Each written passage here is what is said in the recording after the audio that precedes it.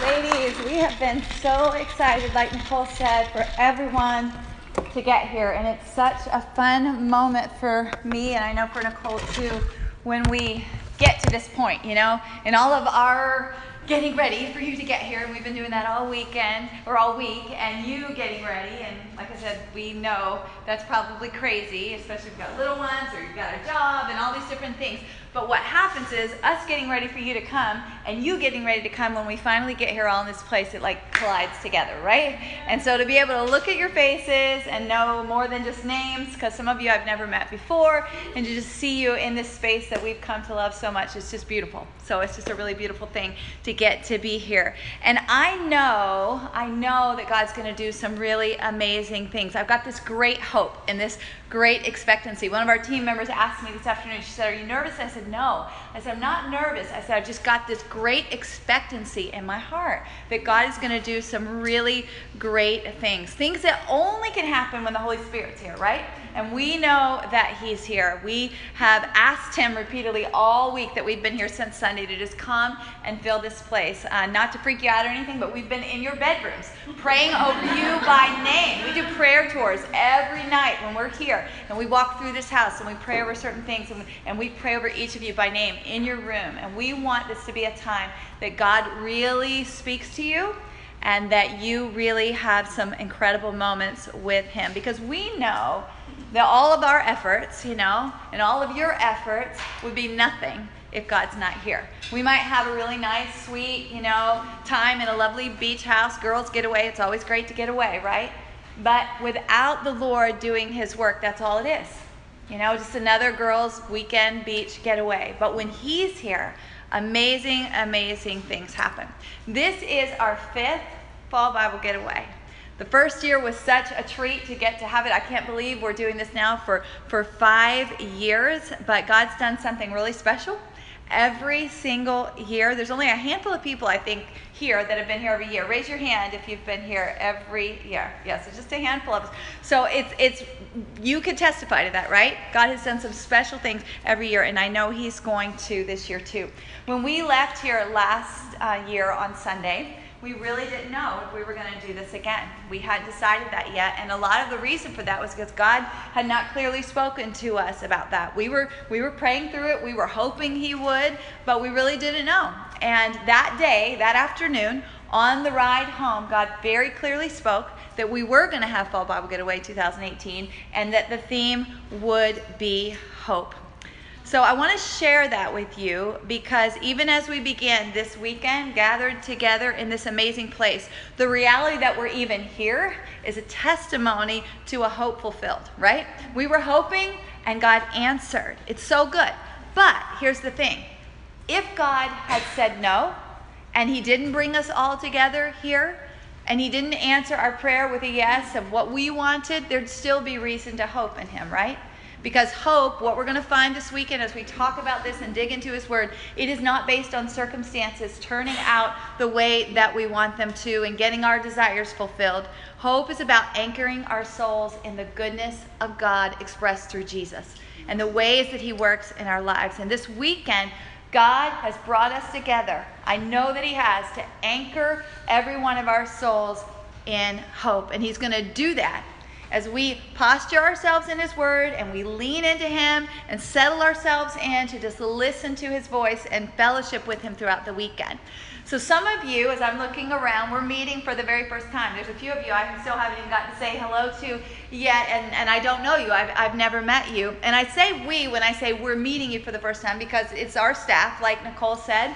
It's also the people who have been here before. Raise your hand if you've been to Fall Bible Getaway ever before. So it usually works out every year. It's about half and half, right? About half of the people are here, maybe been here before, and then some brand new people. And so we welcome you as a brand new person. And we want to say we also, because this event is a part of Established Footsteps. And so it's a part of something bigger than just this event happening this weekend. Established Footsteps, just want to introduce that for those of you who are brand new to us. It's a nonprofit ministry that we started 12 years ago. And the purpose of Established Footsteps is really to come alongside people and encourage them to establish their footsteps in God's word. And so if you're just getting acquainted with us, I want you to know we consider it such a privilege to get to walk alongside of you, such a privilege to get to pour out the word in people's lives. So whether this is your first time or whether or not you've come back, we're just glad you're here. And I hope you know that speaking from Established Footsteps, it really is a privilege. But I do want you to know, especially if you're new, the rest of you already know this, out of everything we do, Fall Bible Getaway is my favorite thing. So it brings all my favorite things together. And so I've just been really pumped for this weekend. And I also say that about this specific year because hope is such a part of my own personal story. I really believe that I am a living testimony of how God can build hope deep in your heart. How he can take you from being hopeless and really being a person who lives anchored in hope. I remember very, very clearly the day that I made a decision to live with a conviction of hope. And that was the day that God began to convince me that he had better things for me. He had better things in his heart for me. Better things than being tossed around in all of this disappointment and discouragement and despair that just seemed to come at me day after day. That day, a living hope started anchoring my soul in God's goodness. And our prayer, knowing that all of us are coming from different places, right? Different things going on in our lives, but our prayer is that this weekend when we leave, every one of us are going to have our souls anchored into this hope. So to do that this weekend, we're going to settle ourselves into a passage of scripture found in the book of Hebrews chapter 6. I know Nicole in her last email encouraged you to read that. And so hopefully you got a chance to do that. Even if you didn't, you're going to know that chapter by the end of the weekend. It's going to be our focus for the weekend together. And that's why we call this the Fall Bible Getaway, right? We're going to be in God's Word this weekend. So before we even eat dinner, we wanted to begin to direct our hearts, right, into what God wants to begin to say to us in this passage. So I already see you reaching into your folders and all those kind of things. That's so good. Let me just make a note. We did give you a folder on your bed. Hopefully you brought it with you up here, and you'll want to bring that folder to any of our group study times because we've got all kinds of stuff in there for you. I hope that you've also got your Bible. And if you do, make sure you open to Hebrews chapter 6. But I want you to know in that folder, I've given you a copy of Hebrews 6 from the New American Standard Bible version, okay? And the reason I do that is because I'm teaching from that version, and we're going to specifically refer to different wordings of phrases and things like that. So I want you to have it as a reference for yourselves as well. So have your Bible out, but definitely have out that sheet as well. Also, you might have a journal that you take notes in. That's great. Maybe you're not even a note taker, but if you are and you want something to take notes on, we've provided a sheet for you for each one of the sessions. And the first one is right there on that right-hand side. The other one, the Hebrews 6 readout of that is actually on the left-hand side. So are we good? Everybody know where we're at, doing all of that? Good. So we're going to spend the weekend looking at the whole chapter. We'll go through it verse by verse in lots of different ways. But as we start, I really want us to head right into verse number 9. And I'm going to read it for you. It says, "But, beloved, we are convinced of better things concerning you, and things that accompany salvation, though we are speaking in this way." Did you hear those two words? Better things. Better things. Say that with me out loud. Better things. We're going to be talking this weekend, all weekend, about better things. You know, we don't know who wrote the book of Hebrews. Most of the Bible books, we do know who God used to write that book, but we actually don't know about the book of Hebrews. Actually, some people believe that God used a woman to write the book of Hebrews, and maybe God didn't let us know that because he knew that everybody couldn't handle that, right? So we don't know, we won't know. So we got to heaven, so do with that whatever you want to. I don't know. But I just want you to know that we're going to speak of it this weekend as God being the author, because he's the author anyway, right? The Bible's very clear. Even when he uses men to write scripture, he guides their hands. He tells them what to write, and that's what they write down. So God's the author. We'll speak of it in that way. But it's important to note that God was writing the book of Hebrews to Hebrew Christians. In other words, he was writing to Jewish people who had decided to believe in Jesus. And it's important to note that whoever he did use to write it, they included themselves in the mix. Because if you read the whole book, they continually refer to themselves as a part of the group. They say we all of the time. Now, knowing that this was written by a Jewish believer to Jewish believers is going to help us understand the whole conversation about hope that's going to follow. And whoever that God was using to write this was obviously convinced that God had better things for them than what they were currently living out and experiencing. That God had more. In fact, that's how the whole chapter begins, with really a call to more, a call to better. So I want us to now go to the beginning, and I want to note for you, we're not going to actually read it, but if you were to read the end of chapter 5, you would find some verses there about the writer saying that, it's time to grow up. It's time to stop drinking milk and eat some meat, all right? So he's talking about what they're taking in spiritually. He's saying, I should be able to feed you meat and you're still a baby. I'm still having to give you a bottle. And then he begins chapter 6 by saying, therefore, leaving the elementary teaching about the Christ, let us press on to maturity, not laying again a foundation of repentance from dead works and of faith toward God, of instruction about washings and laying on of hands and the resurrection of the dead and eternal judgment. And this we shall do if God permits. So between the end of chapter 5 and the beginning of chapter 6, there's this definite call up, right? There's a definite call to grow up, to mature, to experience more. And it's not that the things that he lists here are not important. I mean, because you go, okay, well, repentance and faith and baptism, and those are like really important things. And he's saying, let's move on beyond these things. It's not that those things are not important. God just wants us to know those are the beginning things. There's more than that. So he doesn't want us to stop at just the foundational things and never move on to the better things. In December, I'm going to be moving into a new house, and I'm super excited. It's been a huge gift from God, and that's a whole nother story. But the foundation of that house is very important. Without the foundation, there would have been nowhere to build the beautiful kitchen in my new house. There wouldn't have been anywhere to build the beautiful windows or the new shower that I really, really love. But I don't want to live in the foundation of that house. I'd be very upset if the builder had stopped there, right? Because who wants to live in the foundation? The better things come on top of the foundation. The foundation is super important. You can't have the better things without the foundation, but nobody wants to live in the foundation. And we understand that when we're talking about a house.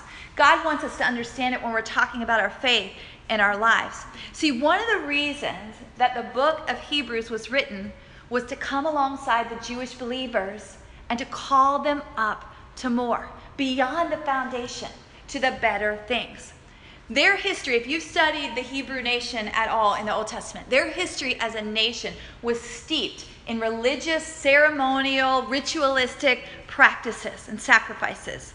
But what happened was that so many of them brought that exact same thing right into their relationship with Jesus. They didn't know how to do it any other way. They didn't know how to relate to God outside of following rules, right? And jumping through the hoops and checking off certain boxes.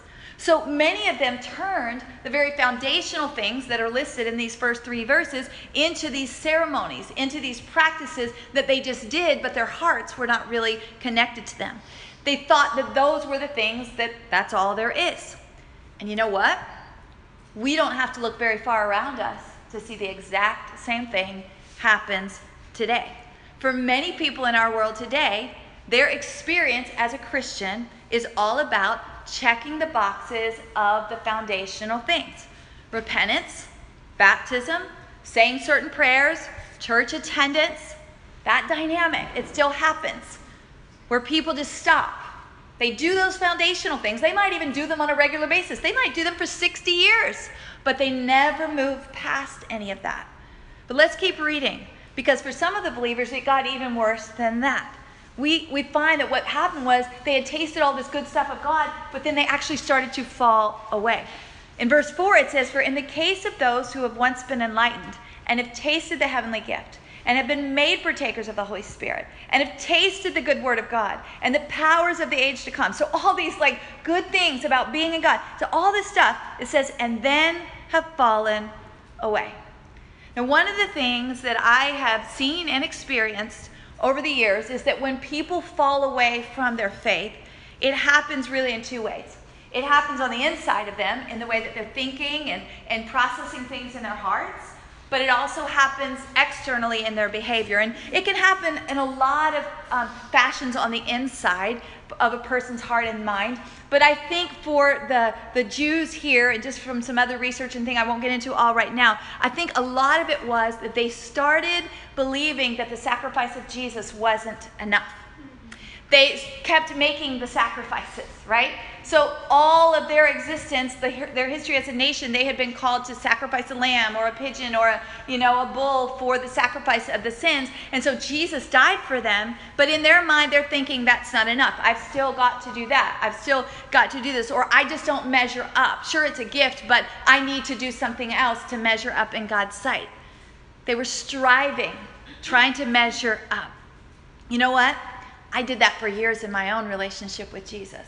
I didn't fully understand the gospel. And even though I'd been taught it at 8 years old, I fell away from that as I strived to be enough for God, right? So maybe he would want to save me when Jesus had already died for me. So all that was happening on the inside for me. I'll tell you more about that later. But that's what was going on here. But what about externally? You know, a lot of times when you're falling away from your faith on the inside of your heart and mind, it starts showing up on the outside.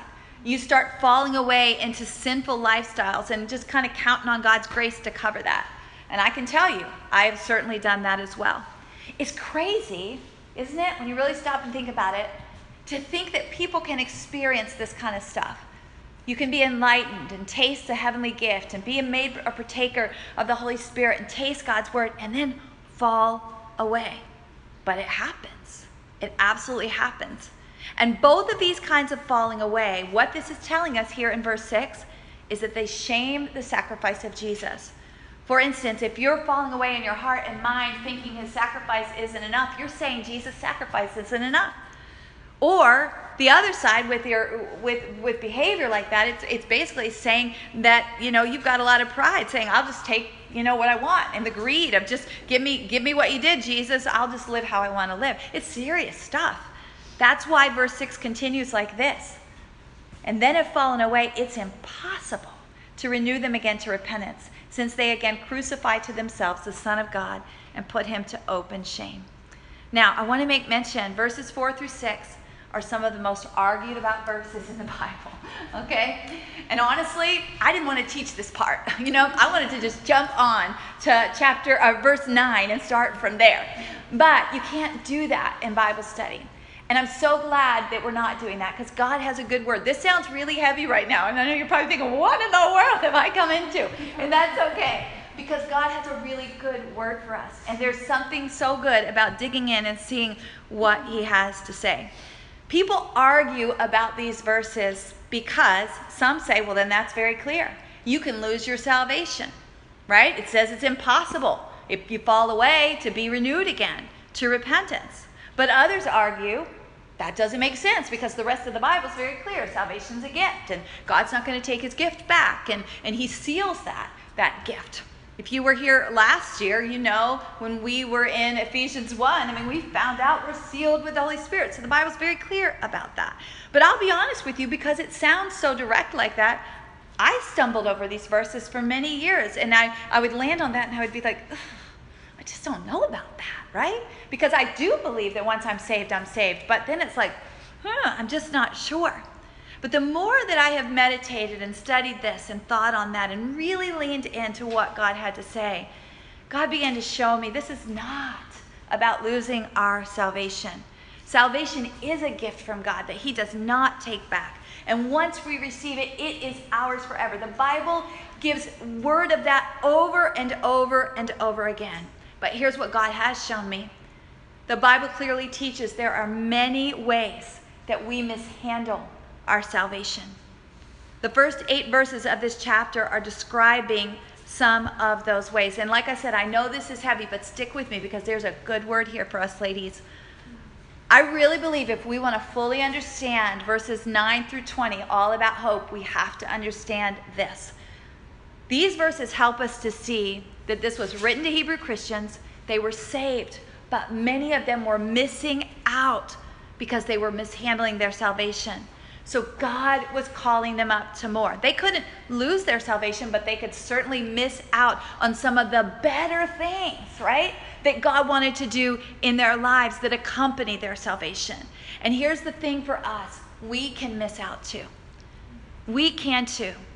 I believe that God is so clearly speaking this weekend a word of better things, not just to the Hebrew Christians. Sure, we're studying what was written to them, but this is a timeless living word, and it's for us too. God wants to call us to better things. If he has you here, he has an appointment and a message for you this weekend that he has better things in your life. That's why verse 9 goes on to read, but beloved, we're convinced of better things concerning you, things that accompany your salvation. So better things, better things. We all long for better things, right? I mean, we all do. We long for better things, whether they're trivial things or really meaningful, important things. We long for better things.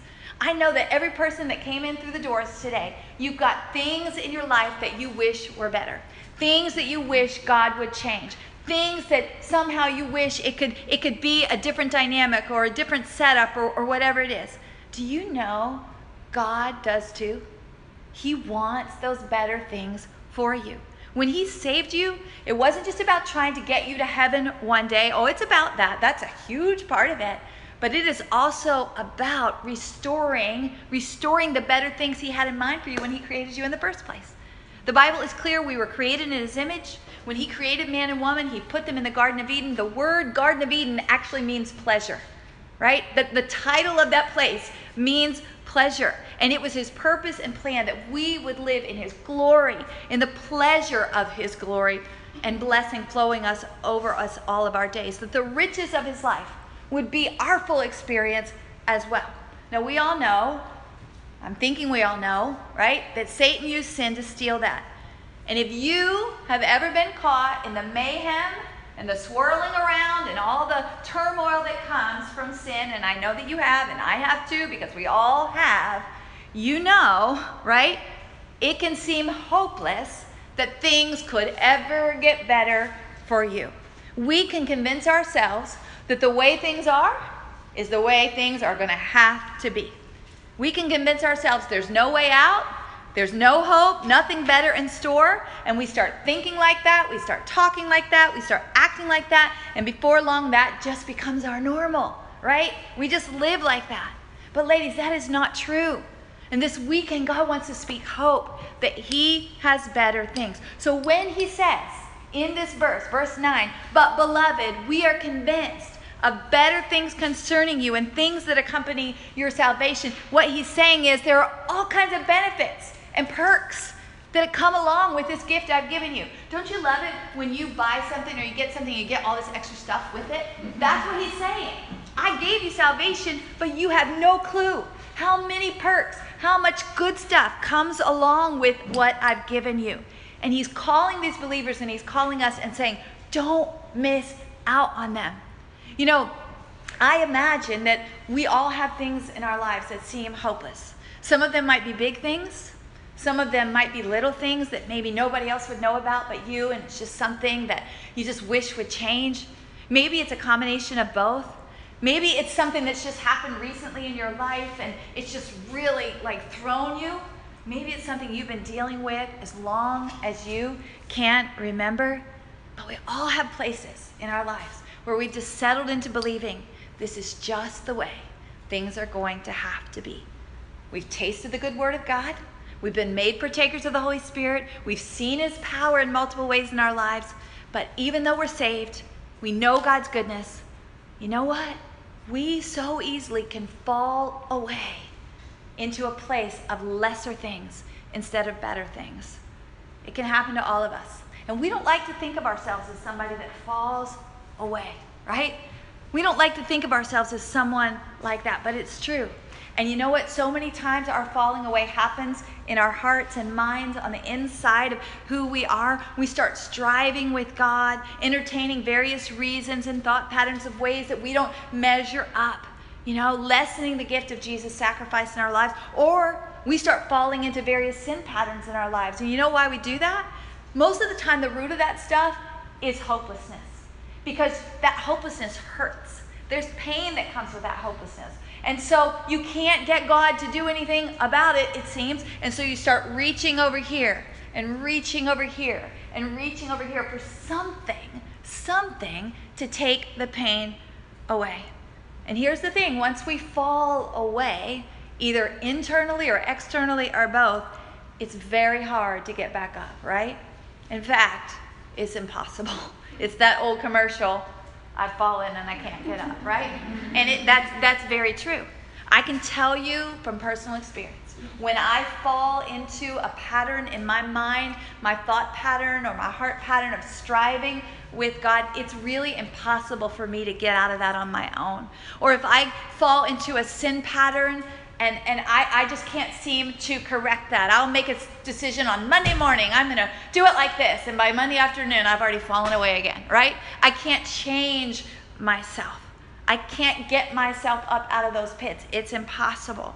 And no one else can do it either. And I believe that's why verse 6 reads like that. It's impossible to renew them to repentance. The writer is saying it's impossible for me, it's impossible for man to renew them to repentance. Have you ever tried to talk a sin-bound person into not sinning? Like they're headed towards sin and you're trying to say, that is not a good idea, and they won't listen to you? It's impossible. Have you ever tried to talk a religious person into freedom? That's impossible. Have you ever tried to talk a hopeless person into hope? It's impossible.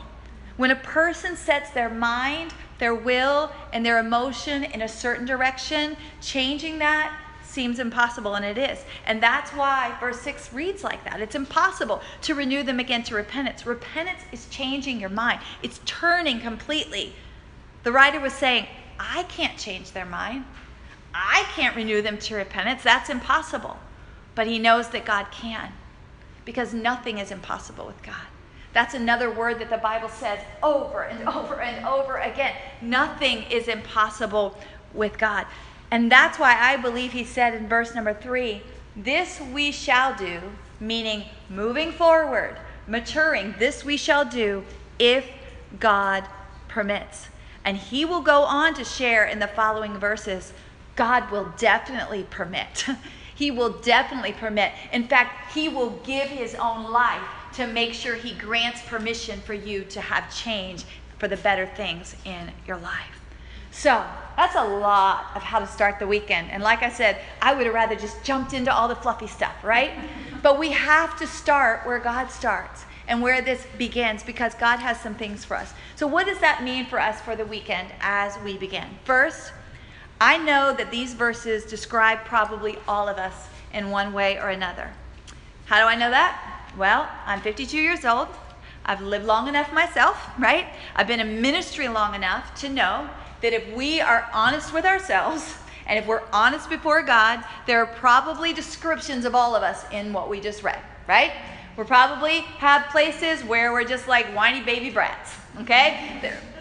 There are probably places where we have fallen away, either internally or externally, or even both. We can easily just get stuck in these kind of patterns in our mind and behavior. Secondly, I know, and I want you to know this from the very beginning, because I'm going to be doing a lot of teaching this weekend, but I know that I am powerless to change anything in my own life and in your life as well. It's impossible for me. I can't say the right words, tell the right story, pray the right prayer, but I know that God can do that.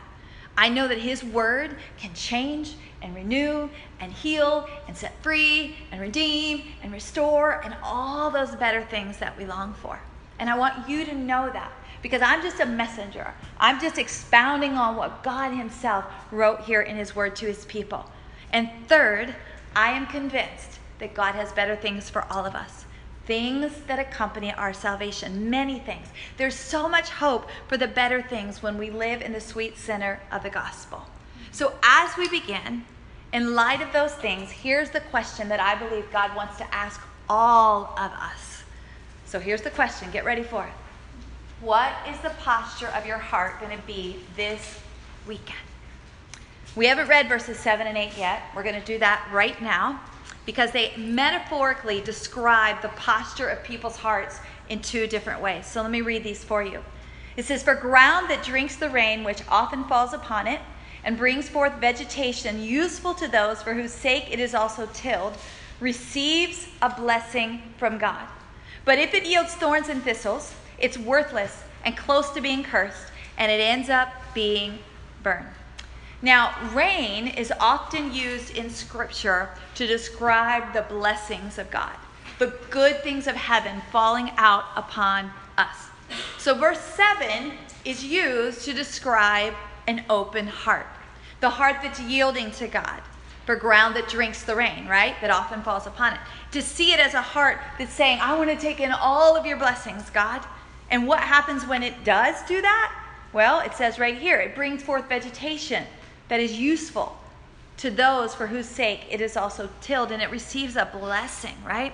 See, when we keep moving forward, when we keep maturing and pressing on past the foundational things of the gospel, not getting stuck in religious practices and not allowing ourselves to fall away, we move on to the better things, and the blessings of heaven accompany our salvation, and they start growing up beautiful things in our lives, and we get to partake of those things, and the people around us do as well. But the description of verse 8 is the exact opposite.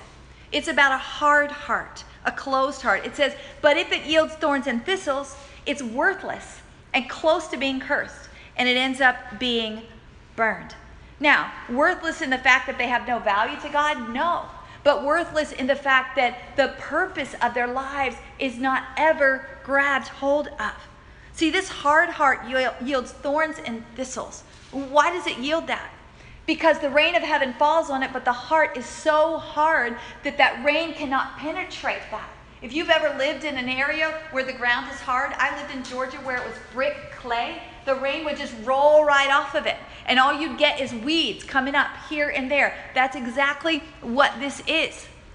So there's nothing of benefit there. And so it becomes described as worthless, meaning there could have been beautiful things growing up here, but we didn't get anything there. And then it says close to being cursed and ends up being burned. I mean, that's like heavy language, right? But you know what that reminds me of? That is so in line with what 1 Corinthians 3 talks about, where it clearly is describing believers who have fallen away, who have lived for this world and not lived for the things and the purposes that God created them for. And it says, like during the end times, that the fruit of their lives is going to be burned up in the fire here, because none of it is worthwhile for eternity. So it all gets burned up, and then it describes them as barely escaping the flames. So in other words, you're saved, you go to heaven, but boy, your coat is singed. Like you barely get through the door without the fire catching your behinds, okay? I mean, that's what this is saying here. And so it's describing this person that's falling away. They don't lose their salvation, but they take nothing of value eternally with them, and they barely make it through the gate without getting burned. It doesn't say that they get burned. It says, and it ends up being burned. Those are the fruit of their lives, but they're close to being cursed. It doesn't say that they are cursed, but they're close, because nothing of value. They haven't had an open heart. Definitely not God's best for us. Definitely not pressing on to live in the better things. Hebrews 6 is such a gift of a chapter. Such a place of getting our attention as believers and saying, do you know what you have? Do you know what you have? Do you realize all that your salvation is really intended to do? Do you understand the better things that come along with this gift? This chapter, it's going to cause us to ask ourselves, have I just never grown up? Have I fallen away from the things of God? Am I settling for less than when God is saying I have more than? Are there areas in my life where I've really just come to believe the sacrifice of Jesus is not enough? As we begin this weekend, God wants every one of us, ladies, to open our hearts. I believe these verses give us these two metaphors so that we can say, I don't want to be the one with the closed heart. I want to be the one with the open heart. To say, God, let your blessings fall on me. God, to say, it is impossible for me to change things in my life, God, but I know that you can, and I've come away with you this weekend for you to do that. Chapter 6 was written not to condemn, but to say to us, God does permit change. He does permit change. He wants us to grow. He wants us to mature. He wants us to experience the better things. The question is, will we open up our hearts and allow that in our lives? So our time together right now, as we began, before we eat dinner even, is a call from the Holy Spirit to say, will you open your heart? Will you be a ground that drinks the rain of heaven that's going to fall upon it, not missing a drop? I want to practically share with you just a couple ways that you can do that. Because it's one thing to say, oh, Jesus, I've got an open heart. But what is that going to look like here? Nicole alluded to it a little bit. It's going to look like being present, right? Physically being present. Everything that we're doing this weekend is got intentionality planned into it. So you don't want to miss any of it. So be present. But how many of us know you can be present physically and be a million miles away in your heart? So it's not just being present physically in the room. It's being here, being engaged, right? Being engaged with what God is trying to say. And Nicole alluded to this too, but let me speak into it just for a second as well. With the whole cell phone thing, right? You know, it's one of those things that we each have to make a decision. We've all got different life circumstances, and we're not going to be the cell phone police by any means, right? But it's very difficult to be fully present here and also present somewhere else, okay? So you might need to leave your phone on to get in touch with your husband, or if he needs you, or your kids, or whatever. And I get that. But just texting here and there and being on social media stuff, I just call you. Open your heart and say, God, I am going to set that aside. And you might even want to do this. Maybe before we have dinner, maybe snap a selfie of yourself, put it on your Facebook or your Instagram, whatever, and just say, hey, I'm at this amazing retreat this weekend, the Fall Bible Getaway. I'm checking out because I want to be fully present with God. Pray for me. I'll send some pictures on Sunday. And then save them. And then certainly share them and put our hashtag in on them, you know. But be here. Be here so that you're not distracted. So being present will be an open heart. The other part is to open up your heart, okay? We're not here to do this individually. There's going to be individual times, and you want to be present for those individual times. Like you need to get up and do the devotion in the morning, like that. But when we're together to open up, and that doesn't just mean you sharing all your stuff, but it means open up your heart to let other people share their things too, right? And there's this sweet sisterhood. People that have been here before, can you give a shout out for that? There's a sweet sisterhood that will develop here if you will step in and open your heart up to the people around you. There's people around you you've never met before. You may never even see them again on the face of this earth physically. But there are so many ways to keep in touch outside of that, right? And God might have a gift of a friendship right here in this room for you that you don't even know about. You've got to open up to see some of the better things that he's going to have. So I encourage you to do that. God's going to show off for us this weekend as we open up our hearts. One of the things that we're going to be doing throughout the weekend is using some scripture cards to help us to pray our way through what we're learning, okay? And so this is our card for now. I'm going to pass this basket around, and I want you to take this, and you can just put these in your folder and hang on to them. But this is of a little girl, and her arms are open, and the rain is coming down. And it says, oh God, my heart is open to receive from you. Hebrews 6:7. Because what does it say? For ground that drinks the rain, which often falls upon it. We're going to sing an old school song, Open the Eyes of My Heart. Amber's going to lead us in worship all week, and we're so excited to have her doing that again this weekend. If you haven't gotten to know Amber, you will soon. She's an amazing young woman. But this needs to be the prayer of your heart. But you've got to choose for it to be the prayer of your heart. As we sing, let this be the prayer of your heart. Use this visual to be this young daughter of God saying, I want to open my heart before you. So let's pray this in our hearts as we sing this with our mouths. And then after that, we will have dinner. Thanks, ladies. All right, ladies, you can stand up. Y'all know how I roll.